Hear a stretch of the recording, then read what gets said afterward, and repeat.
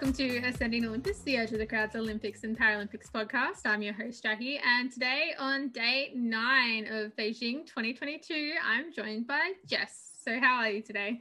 I'm good, a little bit tired. Was up watching Jackie Narracott win last night, but other than that, it's been another good day of Olympics.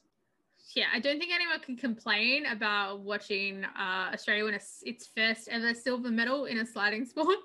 Yeah, not at all. It was great. But we might start with less like sport and what's going on in the sports and what's stopping the sports from happening, because it's been a bit of a blizzard kind of a day today. So we were all talking about before the game started, no snow, it's not going to snow. This region doesn't get a lot of snow.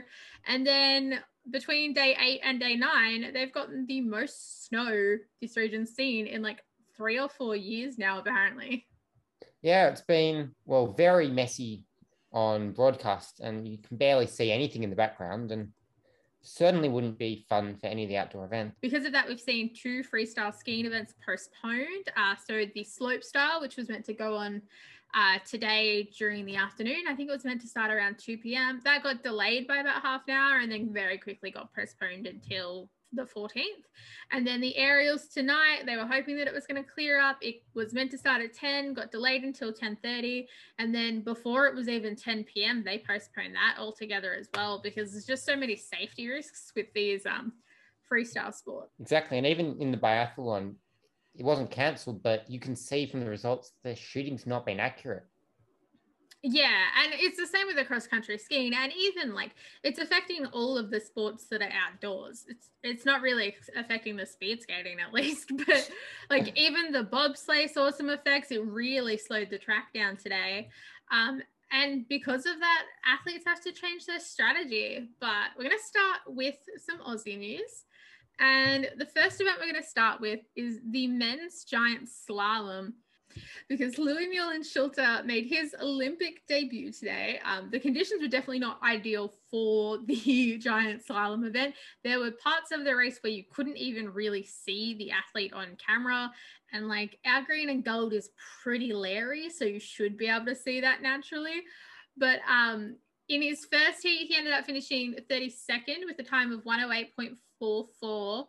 And then in his second heat, he was a bit slower. Granted, the conditions were a lot worse in the second heat. He was a 1:10.04. So he was 21st in that heat, but ended up finishing 23rd overall because they do take the combined time. And I'm not going to lie, 23rd in one of those alpine events, like for an Aussie, that's pretty remarkable given that like not even many Aussies would be brave enough to try any of the alpine skiing events. Absolutely. And especially for someone on their Olympic debut, that's a really good starting point for him. And so we had Marco Odermatt from Switzerland. He ended up winning at a combined time of 209.35. But I thought a fun name to mention was Adam Zampa, not the one that plays cricket, but Adam Zampa from Slovakia, who finished 15th with a time of 2:13.91. Just ahead of his brother Andreas Zampa, who finished with a time of 2:14.94. And when Adam got to the end of his race, he was in first at the time just because of the order. And he basically yelled out something to the effect of like, that's what brothers do or something. So I thought that it was really cool to see like a moment between 2 siblings, because yes, there are a lot of sibling combinations in the Olympics this year. Australia has it with Gabby and Sophie Ash, but seeing them in the same event finishing at very similar times and getting to be ranked one after the other, I mean, that's bragging rights in your household for a little while. Oh, absolutely. And I'm sure it stuck out to us more because of the name and because it was a familiar name for us. Yeah. We're going to move on to the bobsleigh, and for the first time ever, the women's monobob has been competed at the Olympics. We've only got 2 runs down so far, and it is a 4-run event, which featured Australia's Bree Walker, and it was a bit of a mixed day for Bree. She got down the track 10th fastest in the first run with a time of 105.55, and then was 6th fastest in the second run for a time of 105.99, which puts her in 7th overall currently. But I think that the extra note is that we've talked about the fact that Bree is a really good push starter, and that can be an advantage in some conditions. But because these tracks are a little bit slower, while the push gives you an advantage at the start, if you lose speed at any point from hitting a wall on the track, it just kills your momentum. And that's what's happened to Brie. She's hit the wall at the same corner twice. And to be fair, a lot of other drivers hit the wall at a similar time. Laura Nolte is an example of that. But at the same time, Laura Nolte is probably a better driver, even though she's not as good of she doesn't have as good of a push start. If you look through it, the people on the top, not all of them had great starts, but all of them had pretty consistent speeds right through it. And it was who could get through without losing time. Yeah, and like Kaylee Humphries is in the perfect gold medal position. She finished first in both of her runs. Her better run was her first run with a 104.44, but she was only 0.22 seconds behind in her second run. They were the two fastest times of the day, above and beyond. She's almost over a second ahead of her nearest competitor. And as a result, it's like, is a gold medal guaranteed? Probably not. I think that someone could put through a stellar performance tomorrow. Laura Nolte or Alana Myers-Taylor, and they're in third and fourth respectively, are a very good shot at still winning gold in this. But at the same time, if Kaylee Humphries builds on her lead in that third run, no one's going to be able to beat her by over a second in that final run. Yeah, she's not automatically going to win it, but she is a very strong contender, and it's pretty much in her hands. Yeah, I think that the podium is sewn up, maybe not the win. Yeah, I don't think three people coming in from over a second gap is probably unlikely unless she has a really awful run. Yeah, and to Brie's credit, like, she can put up two really good runs tomorrow and get onto that podium still. We saw it in the skeleton with Kimberly Boss from the Netherlands. And if Brie makes the podium, that's our second ever sliding medal, but our first ever bobsleigh medal. Yeah, it's definitely, Australia has shown to be a contender in the bobsleigh and sliding this year. We're going to move on to the cross-country skiing, and we had the men's 4x10 kilometer relay today. And I was a little bit naive at first, I think, because I was like, oh, that just must mean that they're skiing 2.5 kilometers each. I don't know what my brain was trying to process. But no, it's actually that they each ski 10 kilometers, 2 in the classical style, 2 in the freestyle style.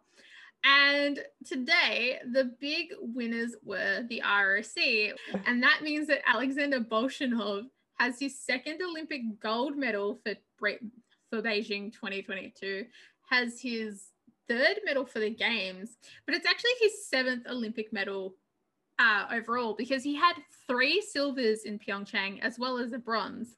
So I don't know, 7 medals from 2 games.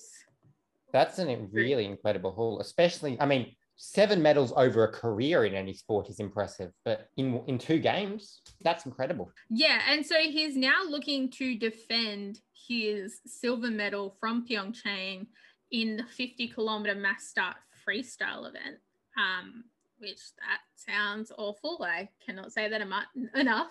He's got a 6-day break, so it's not as bad. He doesn't have to go until February 19th, because it is a little bit like the marathon at the Summer Games, in that these events that are very much a marathon and sound horrible to anyone that doesn't do them get to be the early morning, early afternoon event on the final couple of days of the Olympics. But it's a fair achievement, and Norway has picked up its first silver medal in the cross country because the Norwegians were the silver medalist state. It's a race that takes typically about 1 hour 55 to 2 hours. So everyone skiing for about half an hour, if not a little bit less. And there was some countries getting eliminated just because they got lapped, which means that only 3 of their athletes got to compete, because getting lapped means that someone is seriously just like a whole place ahead of you in the cross-country skiing. Yep, so that was the China, Slovenia, and Estonia. But I'm excited to see the last of cross-country skiing, I think, because it makes me really stressed out just to the prospect of how tired my legs would be. But yeah, it's an enjoyable event to watch, but you don't want to imagine doing it for more than about 5 seconds. No way.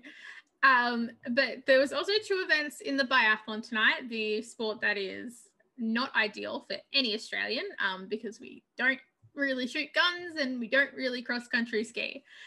But we'll start with the women's. That was the first event. It was the 10-kilometer pursuit. Marta Rosalind was the big winner. So this is her 3rd gold medal of this Olympics and her 4th medal of this Olympics, because she also got a bronze medal in the 15-kilometer individual event.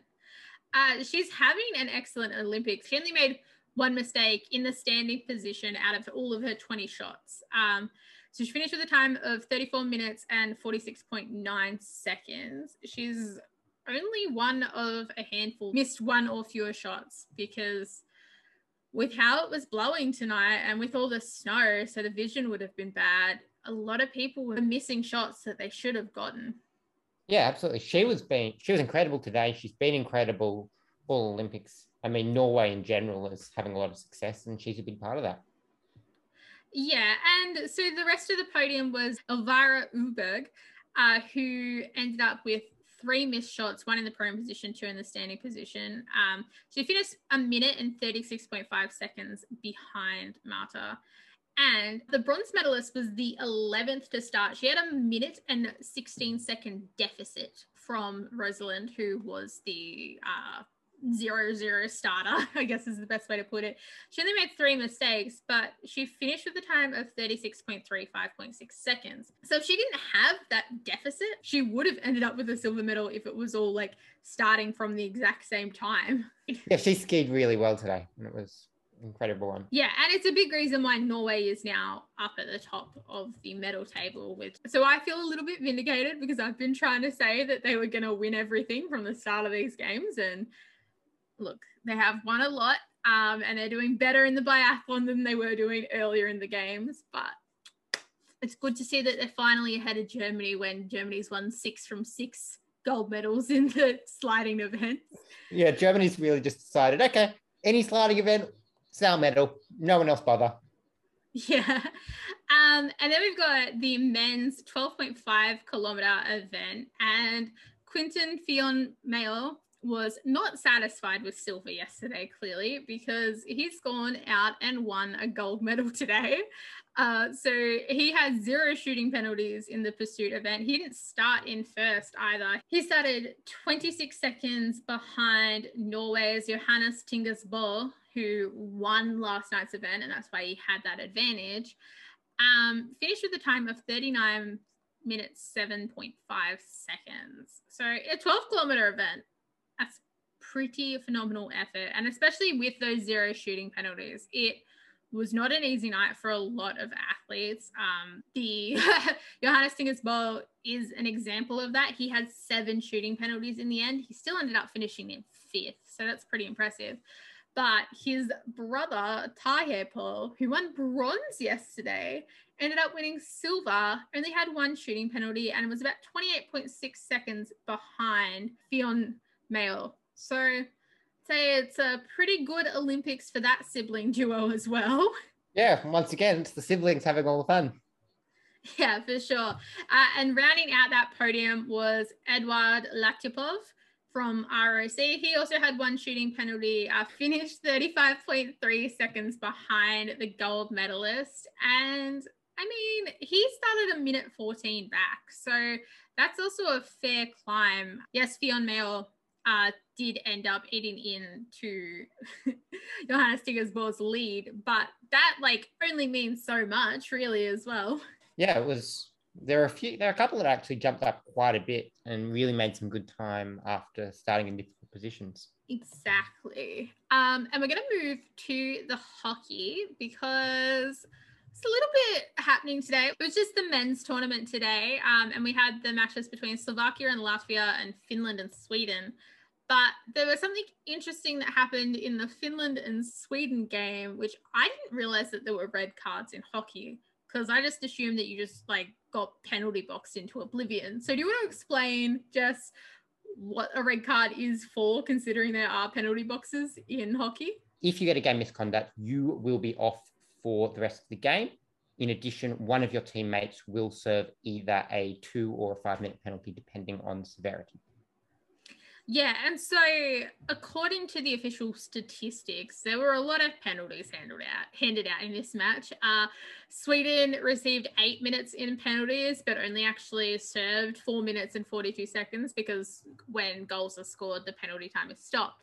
But according to the statistics, Finland served 37 minutes in penalties. So is that more to do with that red card and how long that one player was off, or is it that they received 37 minutes in penalties? No, so that's a game misconduct counts as a 25-minute penalty for statistical purposes. So so a few of those can really add to the stats. But yeah, I mean, honestly, not particularly surprising. You get a lot of penalties. I mean, these are two countries that, especially in men's hockey, have a good rivalry. Really competitive, you're going to get those penalties. And to be fair, even though those 37 minutes don't fully count, the Finland did serve 11 minutes and 20 seconds in penalties, properly.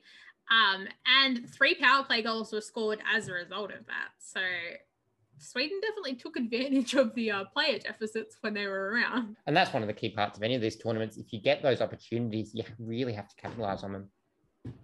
Yeah, and then the other match, which was a little bit less interesting, by way of Slovakia very much did dominate against Latvia. They won 5-2.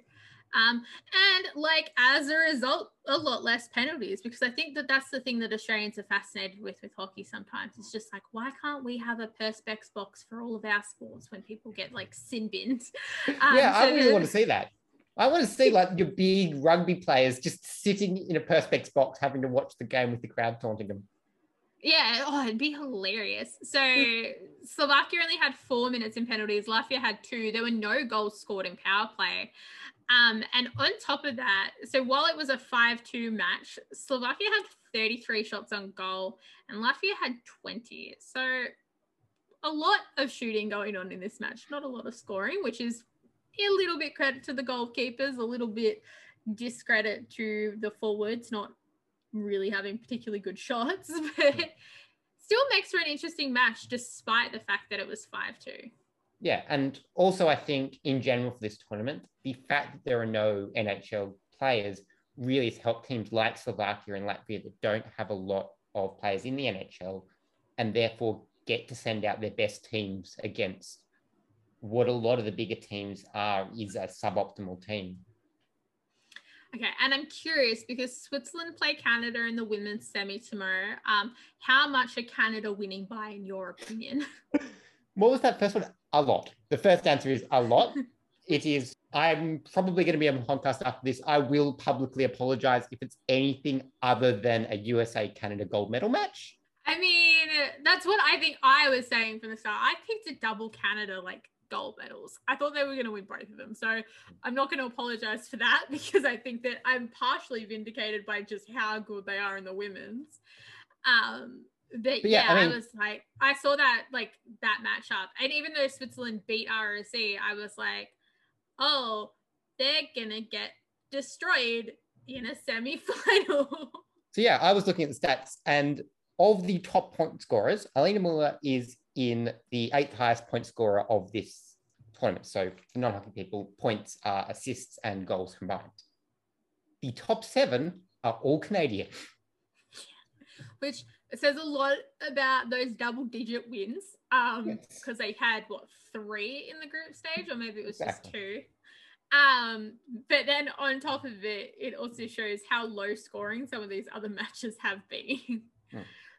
But we're going to move on to the figure skating. And we'll start with a bit of an update on the Valieva situation. So if you've been paying attention to Twitter, it's been a little bit messy still. The IOC, the ISU, and even WADA are reluctant to make many statements because she's a protected person and she's 15.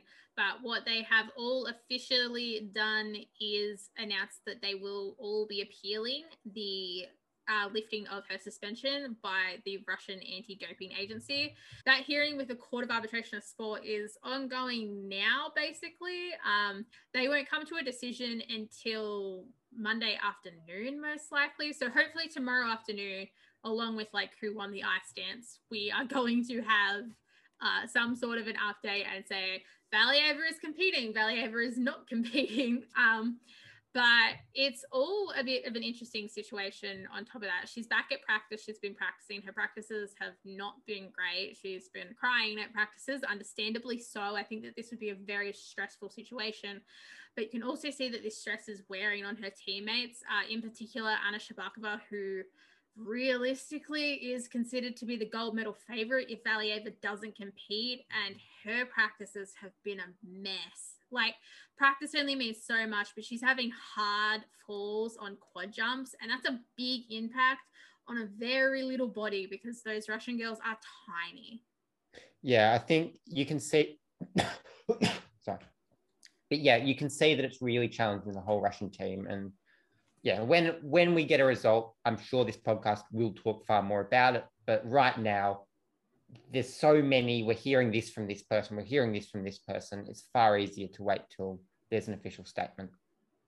Yeah, exactly. And I mean, if you want like wholesome figure skating content, because the men's event is like done, the men that are still in Beijing right now get to have like official practices, and they are just having fun, trying crazy jump combinations, having clean run throughs in practice, despite the fact that they didn't have clean free skates and therefore won medals or didn't win medals that like were lesser than they could have gotten, that sort of thing. Something that is very much fun about the figure skating is once the events are ended, like there always is a bit of like fun footage that comes out of the athletes just having fun in practices, which we don't get to see during the season typically. So it might warm you up to skaters that you just thought had a cool program. If you see some of the photos or videos floating around on Twitter or Instagram, I recommend checking it out. I always enjoy to see that sort of content. Yeah, and I'm sure, of course, it's much easier to get those programs done and stuff like that when you don't have all that stress of actually being judged and competing on it, and there's far less writing on it if you don't do it. Exactly. I just think that like landing quad toe loop, triple loop combos, and also triple axel and quad toe combos and that sort of stuff that doesn't get competed in practices after the Olympics, it's just like makes you go like, what the hell? Like, where is this? And it shows there's still, like, even quad axel aside, there's still growth in the men's competition before we get to quint jumps, which is 5 rotations. But we're going to move on to the actual event that happened, and it happened overnight. So when the podcast was recording yesterday, the ice dance rhythm dance event was on. It was an interesting event. I've talked before about how the ice dance is modern styles. I think the actual official term is urban, but it means it's a lot of hip hop, disco, blues. They do a midnight blues pattern as their like pattern dance. And the way that most people know ice dance is it is the one that has no jumps. It is the one that makes you question whether everyone is in a relationship with each other, which, like, spoiler, people date other teammates. It's very funny, as well as skate with their exes. But then also, your parents will know it from Torval and Dean. That's the easiest cultural reference. Is a lot of people's parents that were growing up in the 80s or were adults in the 80s would know about Torval and Dean. But the big winners of the ice dance were Gabriela Papadakis and Guillermo Ciceron. They were the silver medalists in Pyeongchang, and they had a massive score. They break their own world record. They got a 90.83, and the 90 barrier in the ice dance is a little bit like the 110 barrier in the men's singles skating, just because the technical values are worse, and there is different like factoring of the personal component scores. And in the personal component scores for Papadakis and Ciceron, they received 7 10s just for interpretation alone. So 7 judges gave them a 10, 2 judges gave them a 9.75, which ended up averaging out to 9.96. They also received some 10s in composition, in performance, and 110 in skating skills. So I don't think this was actually a perfect program. They did lose some levels, but it was a high quality program. It's the best we've seen them do this program as well. And when they broke the world record the first time, like, that was probably a bit unreasonable. But this time I'm like, that had to beat that previous world record. It was a million times better than their performance back in November. But yeah, I don't really follow figure skating a lot. I enjoy watching it, but it's not one of my main sports. But just looking at the scores, you can see that very clearly that was considered something special by the judges. Yeah, and Sinitsina and Katsalapov, who were in the team event competing for ROC, did have a fair bit of a redemption. They scored an 88.85. So they beat both Madison Hubble and Zachary Donahue and Madison Chock and Evan Bates in the rhythm dance, which they lost to Hubble and Donahue in the rhythm dance in the team event. They lost to Chock and Bates in the free dance in the team event. So I think that that's a little bit extra added redemption, but it was the cleanest Nikita Katsalapov has ever done his twizzles. And I mean, twizzles is the most obvious thing to someone that is not typically used to watching ice dance to be like, oh, that looked really good, or oh, that looked really bad. But the team in 5th place is the one I want to talk about. That's Alexandra Stepanova and Ivan Bukin. They have been partners together for, I think, 16 years. It could be slightly longer. It could be slightly less. I could be exaggerating a little bit. They got to the games on Friday, I believe it was. And so they held up flying out because they didn't go to this training camp with the rest of the Russian team, didn't want to risk COVID, that sort of thing, have flown in to a whole bunch of drama in the Russian camp, to be fair. And then they've pulled out a fantastic Backstreet Boys program, which it's probably one of my favorite rhythm dances of this season.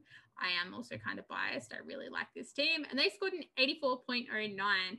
So they put themselves ahead of the Canadians and the Italians, who, it depends on the day, but a lot of the time, at least the Italians, they end up sitting behind or just behind. Not so much at European Championships, but at some other events.